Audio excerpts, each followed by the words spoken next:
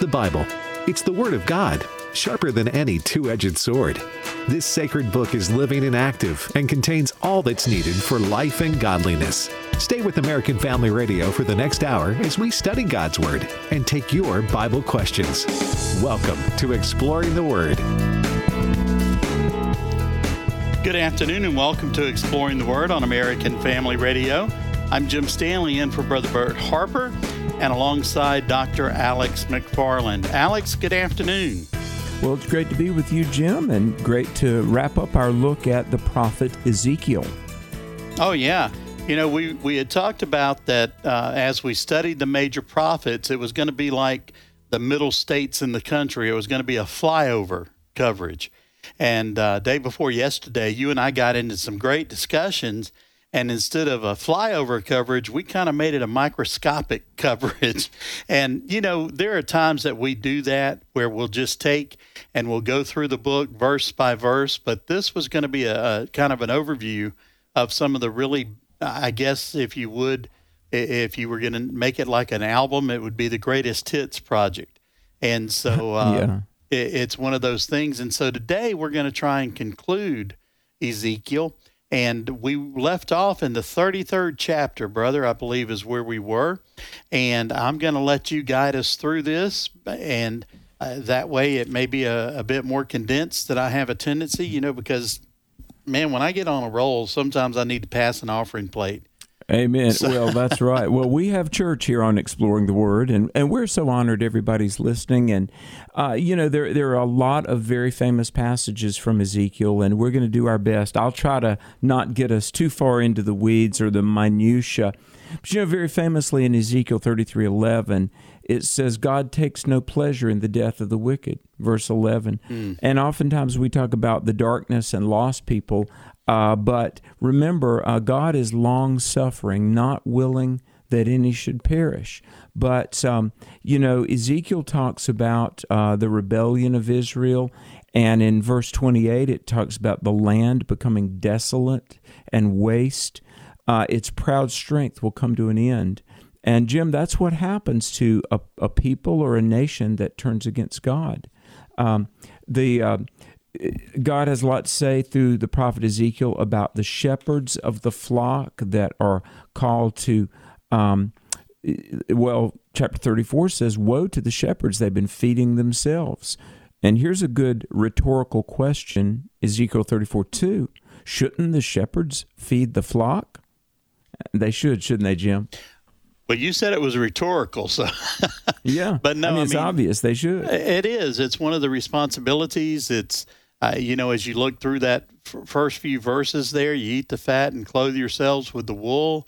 You slaughter the fatlings, but you do not feed the flock. You know, when you get into that, when we look at that, it's kind of like the story from the New Testament where the shepherd goes out looking for the one. You know, the 99 may be safe, but he goes to look for that lost one. And so that's part of the caring for of the sheep. Go ahead, brother.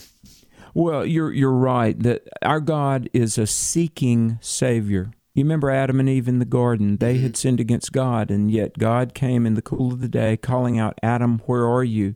Let me read something from 34 where several times in chapter 34, God says, I'm going to make a covenant of peace with them. Now, the new covenant famously is Ezekiel 36:26, and this is hugely important, but it says, I will give you a new heart, put a new spirit in you. I will remove from you the heart of stone and give you a heart of flesh, literally a living heart. And of course, folks, Ezekiel 36, this new covenant, it speaks of the new birth, being born again, born from above. But in Ezekiel 34:26, I will make them in the area around my hill a blessing. Now, my hill is not only Jerusalem, but the holy mountain, ultimately God's kingdom. Okay, a blessing. I will send down showers in their season, showers of blessing. The trees of the field will give their fruit. The land will yield its produce. My flock will be secure in their land. They will know that I am the Lord when I break the bars of their yoke and rescue them from the hands of those who enslave them. Jim, you and I could do a whole show there. I remember an old hymn I sang when I was a new believer down at Macedonia Baptist. There will be showers of blessing. You remember that was going through my head. I absolutely do. Comes yes, right out of Ezekiel 34.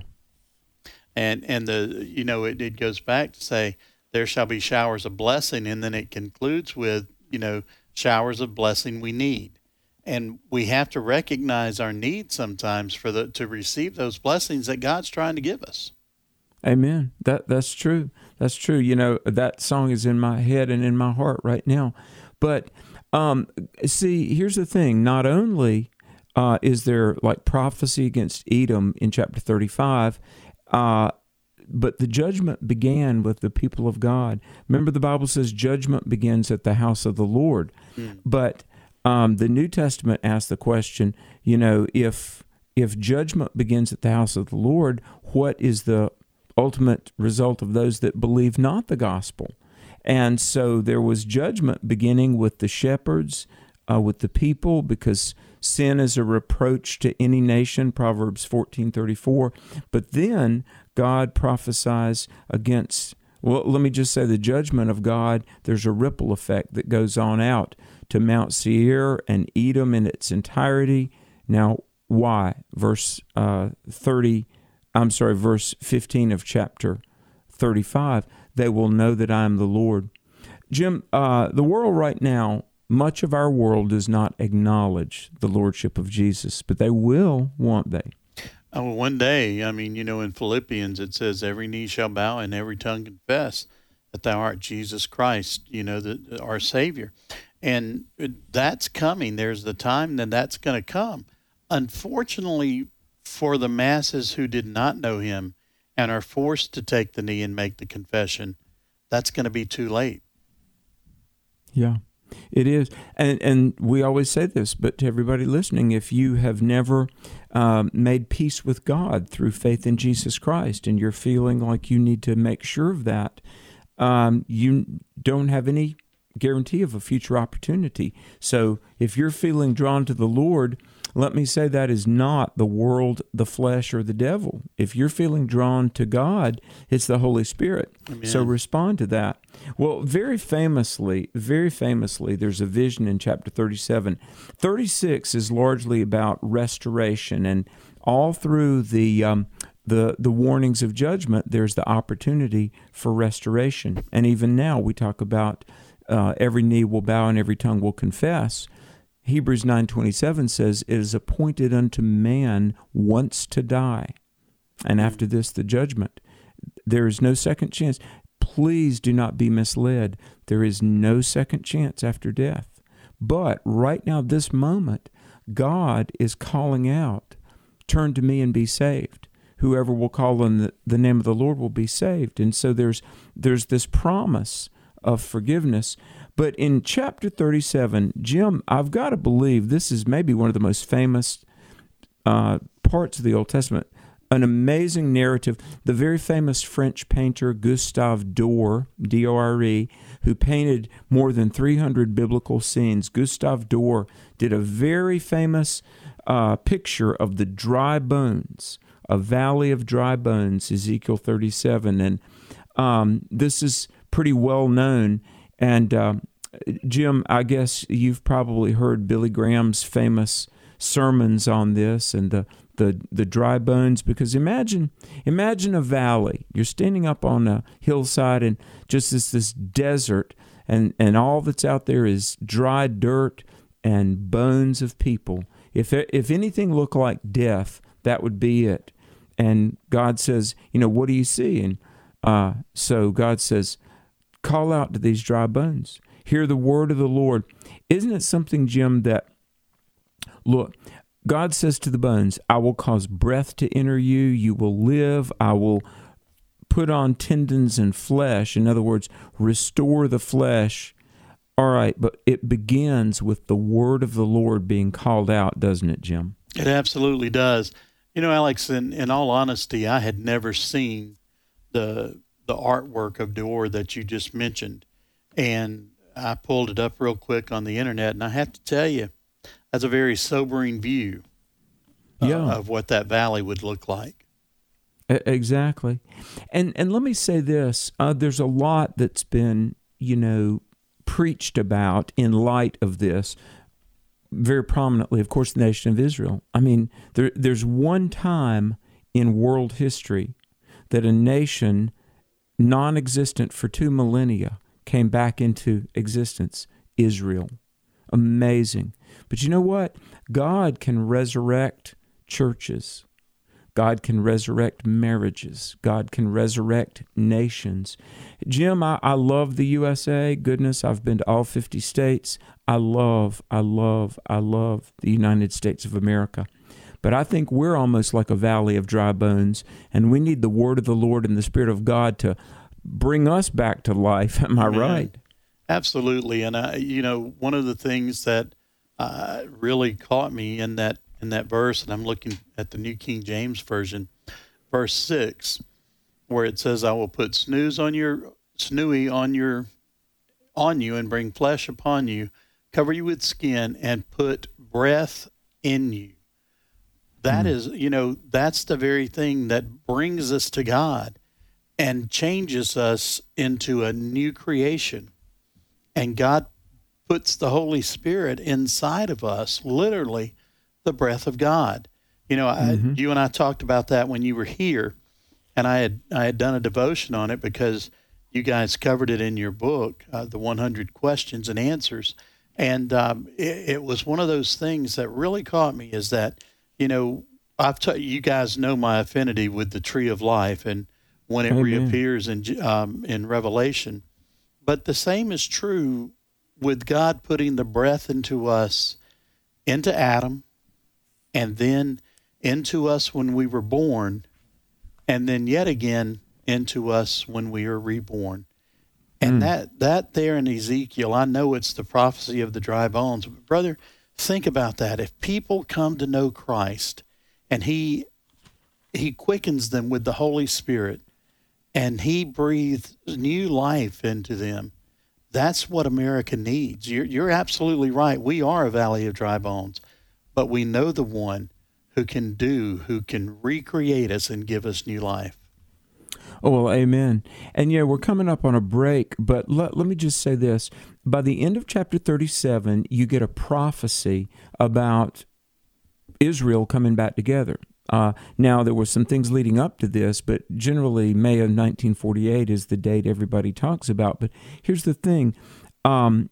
Ezekiel was writing somewhere around 570 to 600 years before the birth of Jesus, okay?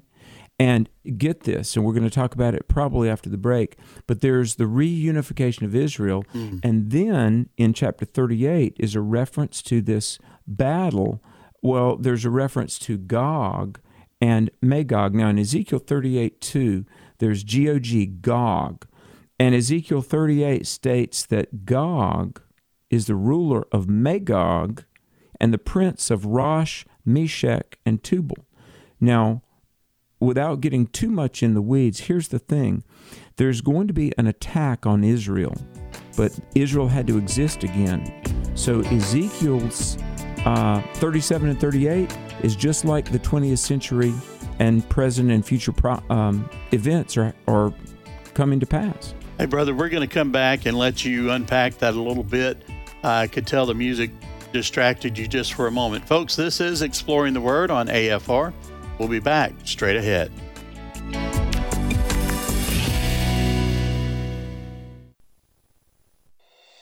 This is Pause to Pray, a chance to stop down from the daily noise of life and pray for our country's leaders. Today, we pray for Michelle Perez, Assistant Deputy Secretary at the Office of Field Policy and Management for the Department of Housing and Urban Development. Her office works to create strong, sustainable, inclusive communities and quality, affordable homes for all.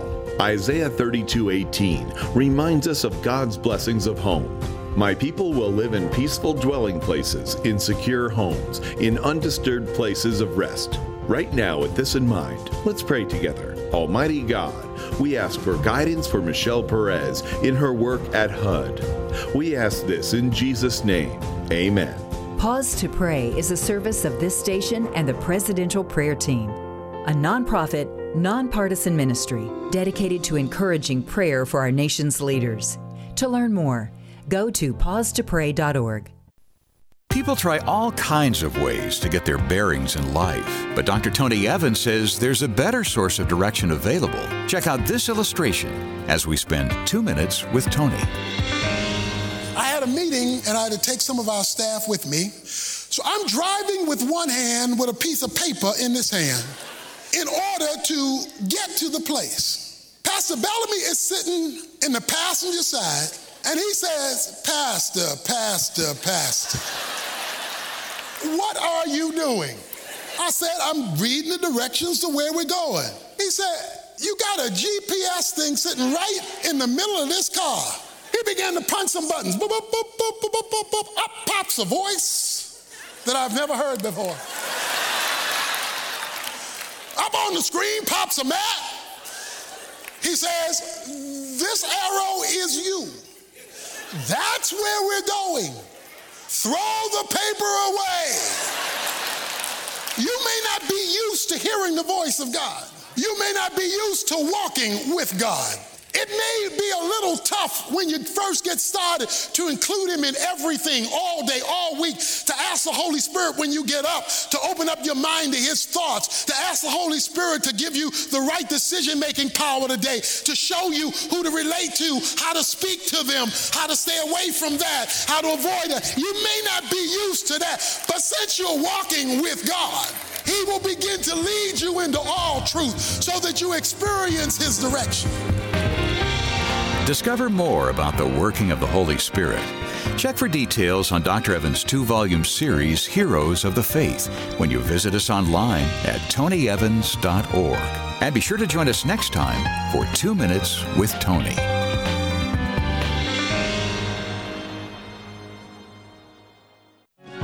But he saves the poor from the sword of their mouth and from the hand of the strong.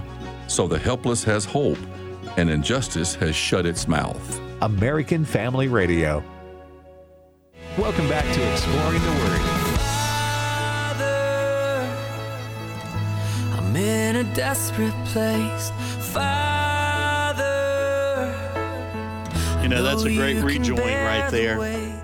As we come back to Exploring the Word, I'm Jim Stanley in for Brother Bert Harper, and I'm alongside Dr. Alex McFarland. And alongside, he's not in studio. I wish he lived in Tupelo and was in the studio every day.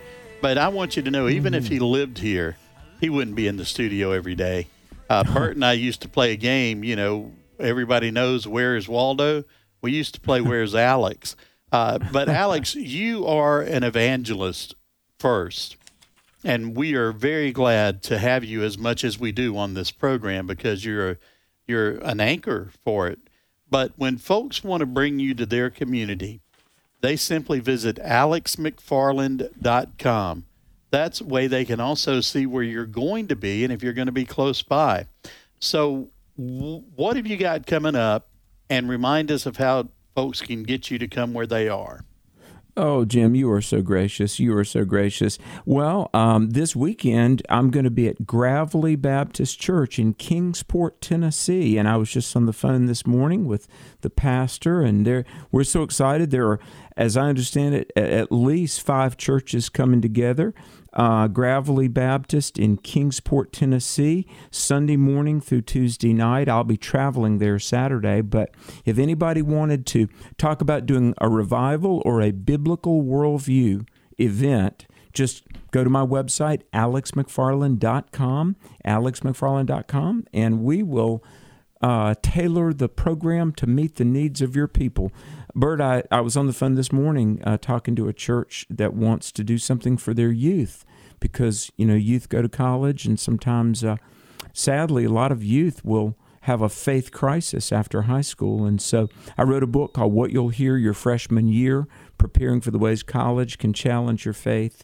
So I'm excited about that. And Jim, I certainly appreciate you bringing up the fact that I do travel. But I got to tell you, I couldn't do what I do without AFR, and I'm glad to be out there traveling this nation to tell people about Jesus and also to represent this ministry. But, Amen. Jim, I want to say this about Ezekiel 38 through 46 and 47 and 48. Ezekiel 38 and following.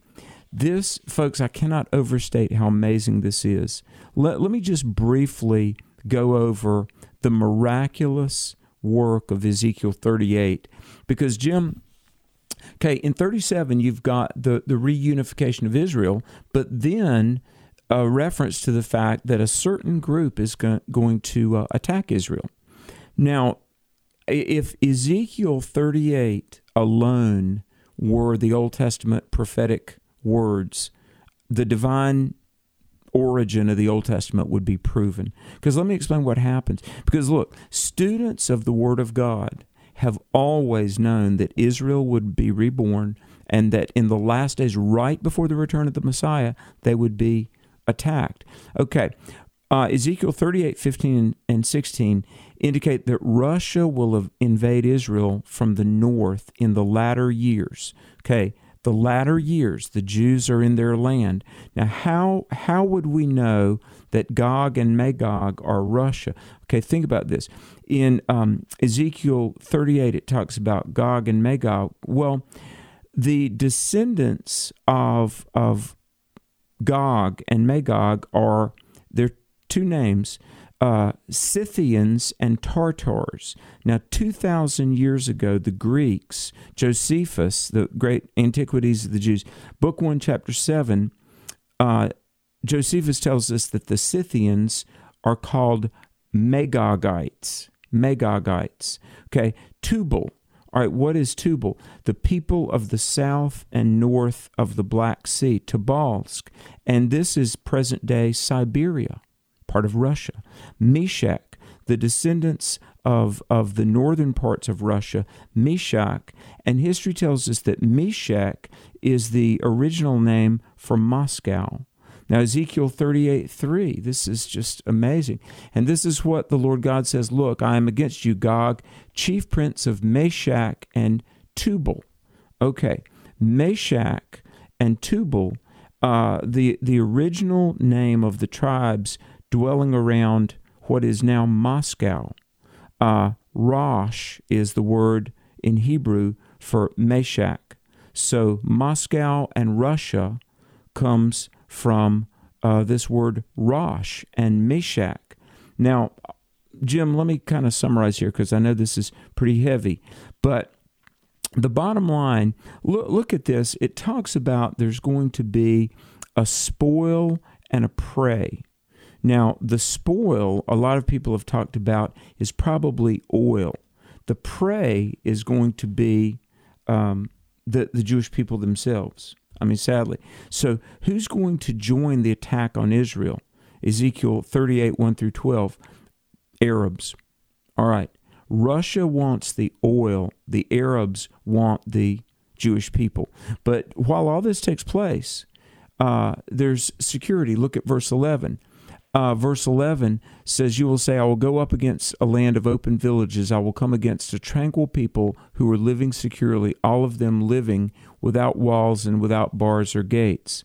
All right, believe it or not, the defeat of the Russian invasion, this is very probably going to be in the middle of the tribulation period, okay? And you can check out, Revelation 16 through 20, Revelation 16 through 20. But here's the thing. When the Russian invasion of Israel midway through the tribulation fails, this is going to make the Antichrist more determined than ever to destroy Israel. Now, Jim, I'll hit a break here, but here's a book written 550 to 600 years before the birth of Christ, and the chess pieces of the world right now seem to be aligning with what Ezekiel 38 and following prophesies. Alex? Yes. Are you there? Yes, sir. Yeah. I'm sorry, you just kind of stopped. Oh, yeah. Well, you know, the what I was going to say was that the chess pieces of the world seem to be aligned for this. And look, as I will tell you, currency of the world in the future, there's going to be two things that the world is going to fight over. One is oil, the other is fresh water. That's right. And do you know one of the world's most preeminent desalination plants is in Israel? They take seawater and they make it what's called potable water, drinkable water. And here's a country roughly the size of California, maybe a little bit smaller, and literally the nation of Israel is the focal point of the world. And Jim, when we tell people, we say the Bible is the Word of God. I mean, my goodness, 200 years ago, skeptics like Voltaire mocked the Bible because there's Israel this and Jerusalem that. And Robert Ingersoll was an atheist in the 19th century, and Voltaire before him. Well, Israel didn't exist, but here we are now, 70 years into the life of Israel. Israel is one of the world's superpowers. Ezekiel 38 and 39 talk about this attack. Now, in Ezekiel 39, it really alludes to the fact that Russia, after Gog and Magog fail in their attack on Israel, they're going to be driven back because Ezekiel 39, look, I am against you, Gog, chief prince of Meshach and Tubal. I will turn you around, drive you on, lead you up to the remotest parts of the north. All right, the remotest parts of the north, this is Siberia. Joel 2:20 alludes to this as too. Now, the Antichrist is going to strengthen them, and many scholars, Jim, think that what part of the Battle of Armageddon is that after a failed invasion of Israel, Russia is driven back to the north, they strengthen themselves, and the Antichrist is determined to get the entire world to destroy Israel. Mm-hmm. Now, the Battle of Armageddon is not only a war against God. The minions of the Antichrist and the minions of Satan himself are gathered to fight God. It's also really a mandate to try and destroy Israel, but that will never happen. I'm going to say this very briefly. The greatest favor any president could ever do the American people is to be a friend of the nation of Israel. Because back in Genesis 12, God told Abraham, I will bless them that bless thee and curse them that curse thee. One last thing, Jim, I'm going to hand it back to you. Ezekiel 40 and following is about, Ezekiel really 40 through 42 is about this new temple. Mm-hmm. And I think it's interesting because after the Battle of Armageddon, there is the millennium, and then there's the new heaven and new earth. And God says, at that point, nothing will defile in my holy mountain. The big picture, folks, is there's judgment for sin, there's restoration of Israel, there's attack by the nations, but ultimately, Israel is victorious.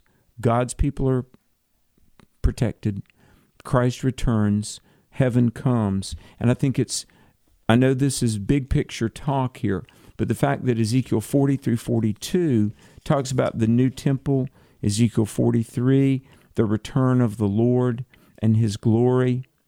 I mean, Jim, we're looking at end-time events laid out by a 6th century BC prophet. Mm-hmm. Absolutely. And I mean, it's very telling that those words were written. And then, as you mentioned, in comparison and if you will, links with Daniel and then carry over into Revelation, that is, we say that God's secret, but God there is some mystery there that we won't understand until it's ultimately revealed, but he lays out a blueprint. One of the questions that comes up often, and I'm going to ask it because you just listed a host of countries that were against Israel. And right now, America's not doing all it could to help protect Israel. But one of the things that we're often asked is where is America in final days, in the end times, if you will? Where is America? Because when you go back and you list all those places, nothing's ever referenced that would even point towards America. And so have we become so outcast at that point that we are part of those that may be coming to attack Israel? Yeah, it's a great question. And you're right that the USA is not, as far as we know, specifically mentioned in prophecy. And why might that be, us being really the world's superpower? I mean, you think about this, Jim. We are 4% of the world's population right now. Mm-hmm. And look how God has blessed America. For one thing, it's because America was unequivocally founded on biblical principles. Hey, let me just say this, folks. A lot of skeptics say America was not founded as a Christian nation. Many college professors tell their kids that. I debated Christopher Hitchens, the late atheist, and he was not a believer, sadly. He died of cancer. But he loved America, and he wrote a book on Thomas Jefferson. It's a great biography of Jefferson, even if it was an atheist that wrote it. But in the first chapter, even Christopher Hitchens says America was founded on the Judeo-Christian biblical worldview. So America has been blessed like no other nation, prosperity, innovation. I mean, the USA gave the world air conditioning, electricity, automobiles, airplanes, penicillin. It's amazing. And plus liberated France and saved the world from Hitler and Hirohito. But what about America? Okay, in Isaiah 18:1 and 2, there's this eagle, this emblem of America, the outstretched wings. There's an eagle from beyond the sea of Israel. Now, maybe that's a reference. I don't know. There's a nation of mingled people in Jeremiah 50, a nation of mingled people, a nation who coexisted with its mother and is founded at the hour of her decline. Now, some have wondered, well, goodness, England is our mother, and all the time of America's birth and life, England has been in a slow decline. I don't know. Jeremiah 51 talks about a nation bordered by two long oceans and possessing the world's longest river. I don't know. Is that Atlantic, Pacific, and Mississippi? I don't know. But let me say this. One thing we do know, if we are a friend to Israel, Genesis 12, God blesses those that bless Abraham, and he curses those that curse Abraham. We need to stand with our longest ally in the Middle East, the only stable democracy there, Israel. Amen. That's good stuff, Alex. As you continue to talk about the latter chapters of Ezekiel, tell us a little bit more. I mean, because when I look in chapter 44, it talks about those admitted to the temple. Yeah. Well, a good point. Let me say this. To go into God's holy presence, you must have the righteousness of Christ about you. And the way you get that is through faith. Now, there's a lot in this about Ezekiel measuring the temple, and it's about the disbursement of God's lands. Many think that talks about the allotments of lands to the believers.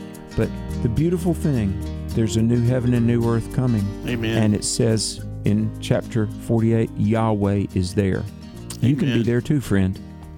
888-589-8840. 888-589-8840 is the number to call with your Bible questions this afternoon. We'll take your calls next on Exploring the Word on AFR.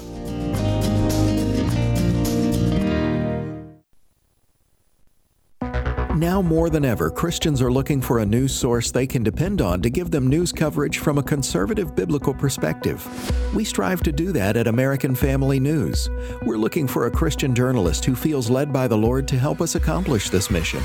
If you have training and preferably experience in the broadcast journalism field, we would love to talk with you.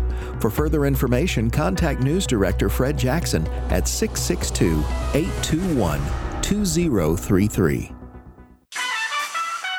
I refer to your part-time jobs as what you do outside of your home, outside of your family, to generate an income for your family. Your full-time job is what you do within your family. We're on the go consistently. People are hustling, trying to get it. And I just want to remind everybody to whoa, pump the brakes. Make sure that we are not neglecting our families in the process.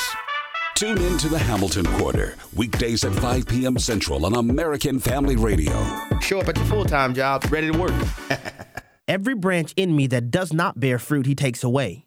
And every branch that does bear fruit, he prunes, that it may bear more fruit. My name is Abraham Hamilton III, and this is the Hamilton Minute. No one likes to suffer difficult circumstances. In this era of easy believism, it's often conveyed, if life isn't always smooth, we're doing something wrong. The scripture teaches us, however, that our Lord often meets fruitful branches with additional pruning. The pruning is not punishment. It's actually to make us even more fruitful. If you're in a rough spot right now, take heart. What may feel like the squeeze to end all squeezes could very well be the Lord's pruning for additional fruitfulness. When the Lord prunes us, he does so for our good. Listen each weekday from 5 to 6 p.m. Central for the Hamilton Corner with Abraham Hamilton III, Public Policy Analyst for the American Family Association.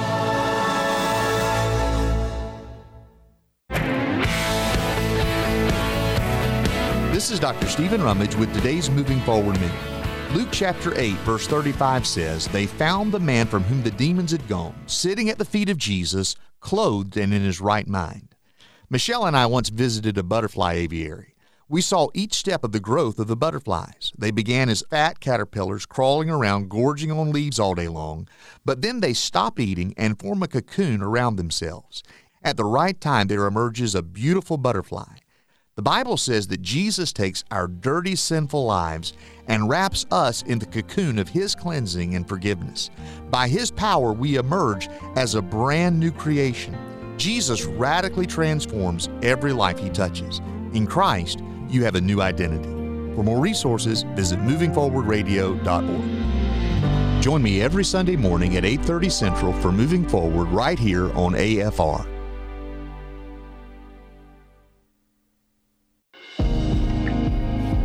Welcome back to Exploring the Word on American Family Radio. Just give me Jesus.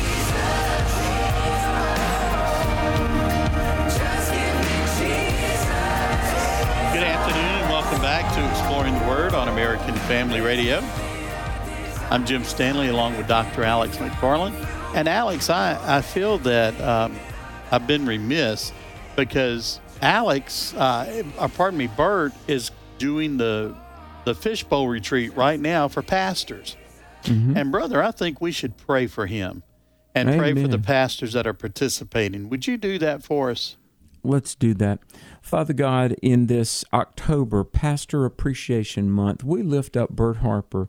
He has pastored for so long and is like a pastor and chaplain and mentor to all of us, and he and Jan are now on the road ministering. So Lord, we just pray for your hand to be upon what they're doing, quicken their mind and all that they speak, whether it's from the podium or just in counseling and encouraging people. We pray the Holy Spirit's blessing on their work at this time and all the churches across America. Lord, we pray for the thousands of churches and millions of members, and some estimate 500,000 ordained clergy in America. Father God, raise us up champions for Christ. And Lord, send a revival and bless our pastors as they labor over their respective flocks. And we ask it in Christ's name and for his glory. Amen. Amen. Thank you, brother. I appreciate that. Bert and Jan work so hard. I don't begrudge the pastors having time with him, but I do miss him. We do too. He kind of that rock. Well, he and I pray on the phone at least once a week. We just get a phone call and we pray for the show, and we talk about preparation and things like that. But Bert is, oh my goodness, he is a jewel, and he certainly is a mentor and encouragement to me. Amen. Me too. Well, let's go to the phones now, and we're going to start with Chris calling from North Carolina. Chris, good afternoon, and welcome to Exploring the Word. Yes, hey, how y'all doing? Doing well. Good. All right. Hey, so I love eschatology, so this is like my favorite subject when y'all talk about it. I got excited, and I'm glad to be able to make it in today. So my question is in regards to Gog and Magog. I know a lot of people say it's Russia, but my first question is it's a two-part question. My first part of my question is Gog and Magog also supposed to be the beast that rises, out of that with the great wound that the Book of Revelation talks about? Falls, and then it also represents the kingdom of the Antichrist. And if that's the case, would Turkey also be a good candidate? The old Ottoman Empire, since it's risen and has fallen, be a good candidate also to be Gog and Magog? And I'll just listen to y'all from here. Wow, great question. Daniel 7 talks about this little horn that arises out of a beast that many think is Rome. Okay. Many people think that the Antichrist will arise out of the revived Roman Empire. Now, the Gog and Magog you talked about the beast that suffered a wound and survived. I don't think that's Gog and Magog. I really think it's the Antichrist, literally. And Jim, not only as the Antichrist quickly builds his confederation of nations, there's going to be a person. 1 John 2 talks about that the Antichrist is coming. Now, 1 John 2, 15 through 22 talk about the spirit of Antichrist. By the way, Jim, it's very interesting, 1 John 2:22. The spirit of Antichrist, what is that? What is the mindset? 1 John 2:22. The spirit of Antichrist begins with denial of Christ's deity. Mm-hmm. Says, who is Antichrist but he who denies Jesus is come in the flesh? So whenever you hear somebody say, well, Jesus is a good teacher but not the one and only Son of God, that's the mindset of Antichrist. But I really think the beast who suffers a deadly wound but has this masquerade resurrection, I think that is the Antichrist himself that John describes in Revelation 13. Right. All right, Chris, thanks for the question this afternoon. That was a good one. Not that any are more important than the others. I want to be clear about that. But, when we have to scratch our heads for a second, that's when we know we've moved beyond the simple, if you will, or gosh, I'm just going to stop talking. Mike from Arkansas, welcome to Exploring the Word. So I always get a little bit concerned when we're so sure that America may not be part of end times prophecy. And the book of Revelation tells us not to add to it and not to delete from it. So I understand that. But throughout the rest of the Bible, there are other verses like John 16 and 12 that says, I have much left to teach you, but you cannot bear it now. I do believe that America is going to be a very big part of end times, and I'm just wondering why we don't put America out there as what it very likely is, and then perhaps be guarded about what prophecy means. And why do we think we know every single bit of prophecy? I'm not saying we should be reading between the lines, but it's pretty darn obvious to me that America has to be part of what's happening in end times, and it would be. Hey, Mike, thanks for your comments, man. I appreciate those. But Alex, I think you did a pretty good job of explaining how America could be in the end times, and that although it's not listed, and you even gave great scriptures as far as the land between the two oceans with the longest river, and so Mike, we're not saying America's not going to be part of the end times. Mm-hmm. I just simply mentioned that's a question that we get often because when you look in Daniel, when you look in Ezekiel, when you look in Revelation, it doesn't say the United States of America. It gives great reference to Gog and Magog being Russia, as Alex explained. So, Mike, again, we're not discounting that America could be involved. We just often get that question. Alex? Yeah, and by the way, great question. Thanks very much. And you're right, we are the world's superpower, and I've got to believe, and this is so exciting, folks, as we pray for revival, and as we, as a nation, as citizens, as students, as we stand for and with Israel, and we stand against anti-Semitism, and that maybe, Jim, we ought to do a show on anti-Semitism. It seems like that's like almost the one racism that's allowed to go unchecked.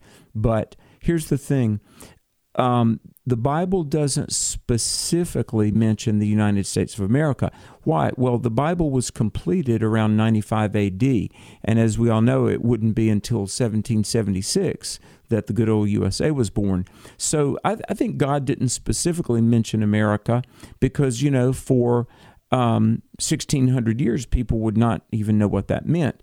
And the nation, if there are two nations that are preeminent in the Bible, it's Israel and the kingdom of God. So here's the thing. I'm not saying that America won't exist up until the very last of the end times. I think it probably will. And there may be some inferences about, those that are friends to Israel and the eagle spreads her wings, things like that. But I don't think there's any overt, explicit, definitive reference to America, although it may by inference be there, but explicit is just not there. All right, Mike, thanks again for calling this afternoon. We sure appreciate it. So we go from Mike in Arkansas to Michael in Texas. Michael, welcome to Exploring the Word. Thank you. I have heard something recently that I have never read or heard before, and there was a minister saying that... Hey, Michael? Yes? We're having a little bit trouble hearing you. Are you on speakerphone by chance? Oh, yes, I am. Let me take it off the speakerphone. Okay, can you hear me now? Yes, sir. Yes. Okay. I've never heard this before until recently, but I heard a minister speaking that after the 7 years and the 1,000-year reign, that the Antichrist, Lucifer, would be given a second chance by God, and I've never heard that before. Well, let me say this. The Bible says that right at the end of the 1,000-year millennium, Satan is loosed for a little while. Now, you might think, why in the world would this take place? But see, there are going to be some children born in the millennium. And I think, Jim, to show the darkness of human nature, there are going to be people here. Jesus is in person ruling and reigning from Jerusalem. The Lord is here. Satan had been bound for 1,000 years, but in Revelation 27 and 8, he is loosed for a moment, and some, once again, follow him. And those that deny Christ at the very end of the tribulation, they are going to have the greatest level of revelation since Adam and Eve in the garden. You think about this. Perfect environment. God is physically present. All revealed truth is known. I mean, Jim, but this is the wickedness of the human heart. I mean, look at this, Jim. We're in the millennium at that point. Mm-hmm. We know all of the Bible is true, fulfilled, and Jesus is in Jerusalem, physically present. And then in Revelation 20, when Satan is loosed for a moment, even then, some choose to follow him and stand against Christ. Hey, Michael, great question. We appreciate your calling this afternoon. But Alex, that is, when we think about that, we see, it reminds me of when Christ was here and was training his disciples and spending time with them and traveling heretofore. And everybody could see him. They could see his good works. They had firsthand knowledge of who he was. And yet the political persuasion at that time with the Pharisees and the Sadducees, they, instead of hearing the truth of the Word of God, because it wasn't revealed in the way they thought it should have been, then they dismissed him as well. Do you think, and we know Satan is nothing if not repetitive. So do you think that's true? I was going to say, do you think that he's just going to pull knock the dust off of that and try it again? Yeah, absolutely. And think about this, folks. This is like the lies of the left even right now. All right, you read in Isaiah 14 how Lucifer, and this is how sin came into the world, first of all, there was a rebellion in heaven. And then Satan has tried to make war on the human race, the ones made in God's image. Satan couldn't kill off God, so he's tried to harm the image bearer, the human race, Adam and Eve and all of us. All right, look, but they're in a perfect environment. How did Satan achieve an attempted coup of heaven? Well, he went around and lied and said, look, there is something better than this. Hey, trust me. Yeah, if you follow me, I'm going to give you something better than this. Revelation 12, verse 4 says, a third of the angels fell with him. Now, here's the left. We've had America prosperous, blessed, free, liberty, opportunity. You can come here broke and become very successful. And yet the progressive left says, oh, trust me, I'm going to give you something better than this. Hey, I'm going to tell you, if we lose our Constitution, it's going to be different, but it won't be better. Just like those demons that fell with Lucifer, Revelation 12:4, they got kicked out of heaven. It's different, but it's not better. Right. But that's the human heart. Just like you said, Jim, the Pharisees and Sadducees were in the presence of the promised Messiah, and they knew it. And yet, they many, not all. I mean, I look at somebody like Nicodemus, of Joseph of Arimathea. You know, many did accept Jesus, right, but many didn't. Friends, you be one of the ones who believes, and you'll be secure with him forever. Amen. Jackie from West Virginia, we're going to try and answer your question. Welcome to Exploring the Word. Hi there. I love you guys. God bless you. Thank you. Bless you. My father was a Baptist preacher, and I left some of the Protestant church because they were going to gay ministers and marrying gay people. And I was called to go to a Catholic church. And we had one of the first married priests. He was Episcopal Protestant, and then now he's a married priest. And I was called Deborah God. I know I was, because May of 13, God whispered in my ear. It was a voice, said, look up. And then I had a dream, and he said, I wanted to know why he said, look up. And he said, Jackie, that's simple. Look up, I'm coming soon. And so I was talking to him Sunday, and I believe in the rapture, and I believe the before tribulation. My question is, how do I respond to him of not believing in the rapture? I told him I did. You talking about your priest? The priest. Okay, Alex? Well, I'm sure he does believe that Christ is going to return one day, literally return. And, you know, all strata of Christendom believes in the return of Christ. I actually write about this in my book, Stand, Core Truth for an Unshakable Faith. The rapture is, I believe it's biblical, but some people, they just believe that Christ is going to return, and they don't really get into the heavy details of the fine print. Jim, we're going to have to unpack that in more depth on a future show. Is that okay? Oh, I believe so. I think that's a great way to do that. Hey, Jackie, thanks for your phone call, and we hope that helped a little. And folks, if you didn't get your question in this afternoon, send it to word@afr.net. That's word@afr.net. Alex, thanks for letting me hang out. Yeah, folks, check out our book, 100 Bible Questions and Answers. It's available everywhere. It's available at the AFA store. Jim Stanley, thanks for being on. Hey, folks, tell somebody about the American Family Radio Network, but most of all, tell everybody about Jesus.